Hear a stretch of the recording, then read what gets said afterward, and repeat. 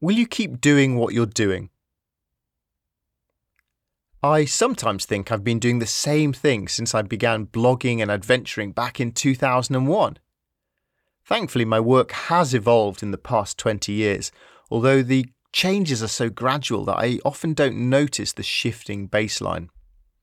As an example of this flux, the adventures I aspired to have arced through gigantic bike rides to elite polar expeditions to sleeping on suburban hills to redefining adventure as playing the violin in public to spending a year exploring the single small map I live on.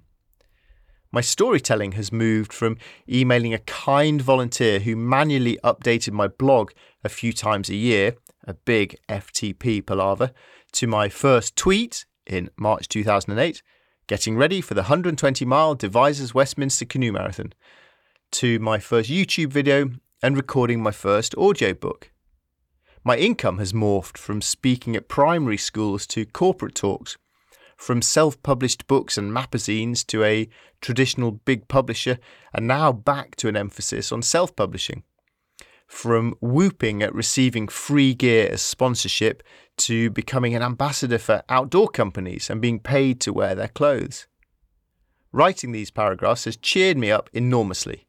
It shows me that I haven't just been doing the same thing for 20 years, and therefore there's no reason for the next 20 years to remain the same. Freedom and flexibility are amongst the highlights of being a working adventurer. The times, they are always a-changing. My priorities have changed. I feel less ambitious these days and more inclined to ride my bike, less competitive, more collaborative, less envious of continent-hopping Instagram travellers, more dreaming of a tight-knit community of friends in the hills or by the ocean. I'm reading more Marcus Aurelius and fewer How to Market Your Blog books. My world is slower and more restricted than it used to be, and I no longer seem to have any answers, only a carousel of questions. During the ghastly year of lockdown, I began going on aimless photography walks. I hoped that meandering might make it easier to pose open questions than my usual manic runs and challenges and missions that all demand solutions. It was an opportunity to examine my working life and untangle myself from the habit or duty of doing things the way I've always done them. To ponder why and how I work and live. To ask whether the things I enjoyed doing in the past are the same as what I want to do in the future. What do I want to spend the rest of my life doing? What do I not want to spend the rest of my life doing? These are not questions to rush. Asking yourself difficult questions is a good exercise in noticing, slowing down, evolving and adapting to your limitations and constraints, perhaps even turning them into positive virtues. It's an opportunity to reset priorities and simplify needs. I began by challenging all the assumptions that I've held for a long time about being a working adventurer. I consciously considered whether I wanted to hold on to each of them or let them go. I find it harder to let go of expired ways of doing things than to embrace new methods and ideas. Loss aversion theory shows that we all generally prefer to avoid losing something more than we like acquiring equivalent gains. This results in me staggering around with vast armfuls of hoarded ideas and expectations. Shedding some of this load has been extremely helpful. One evening, I opened a double-page spread of my notebook and titled the left-hand page, What Annoys Me? And the right-hand page, Solutions. There's no point being irritated by something if I can find a way to fix it instead. I also went through every aspect of my life as a working adventurer, speaking events, my working week, adventures, writing, etc. For each one, I allocated various options such as accept it, find alternatives, eliminate, and do more of it. This process felt cathartic, like slashing away years of brambles and tangled undergrowth. Wiping everything away and then thoughtfully selecting the few items that fit best with my life right now. This was more clear-cut and satisfying than grabbing an armful of items from a ridiculously over-cluttered attic. My conclusion from this period of reflection was that I do not intend to keep being a working adventurer in the way I've interpreted that model for so long. I'm less interested in the thrill of adventure than I used to be, less drawn to tales of endurance or daring do. I'm more interested in the natural world, nature, creativity, and encouraging positive change through living adventurously every day. I'm not saying that any of these aspects are better or worse, only that I have changed. Whatever direction a regular reassessment of the way I work leads me in the years to come, I certainly hope that I will keep pursuing paths that are both thought-provoking and interesting.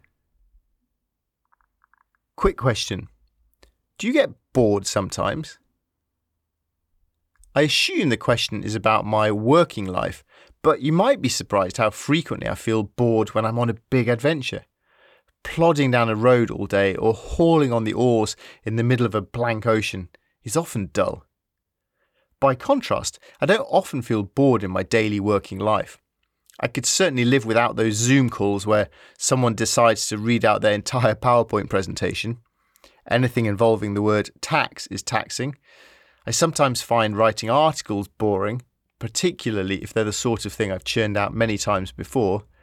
But these all thankfully make up a very small portion of my working life.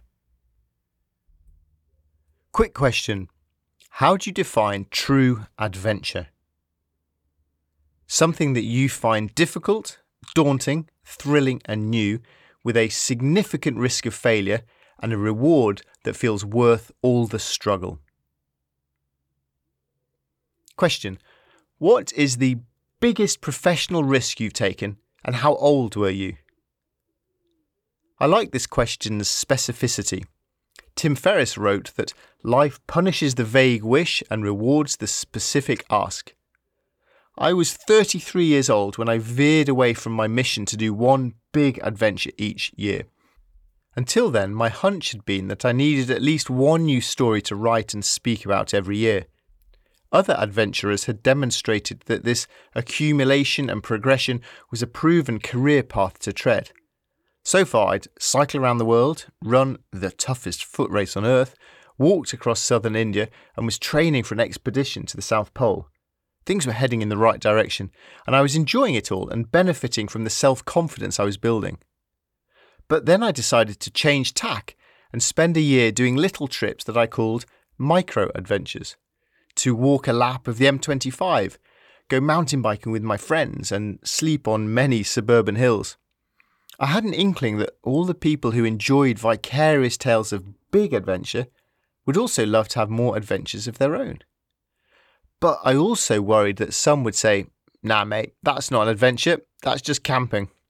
I feared a loss of credibility, something far more terrifying for me than a loss of income. I was concerned that audiences at my talks would not be interested in these little trips. I dreaded that I was slamming the brakes on my adventuring career just as it gained some traction.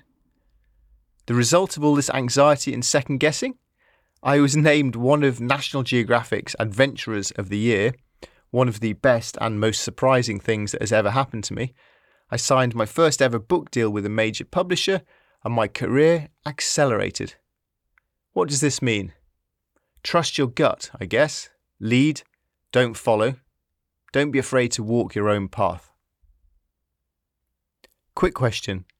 How did you overcome the fear of icy cold and bad backs sleeping in fields and forests? I overcome most of my fears just by having a go.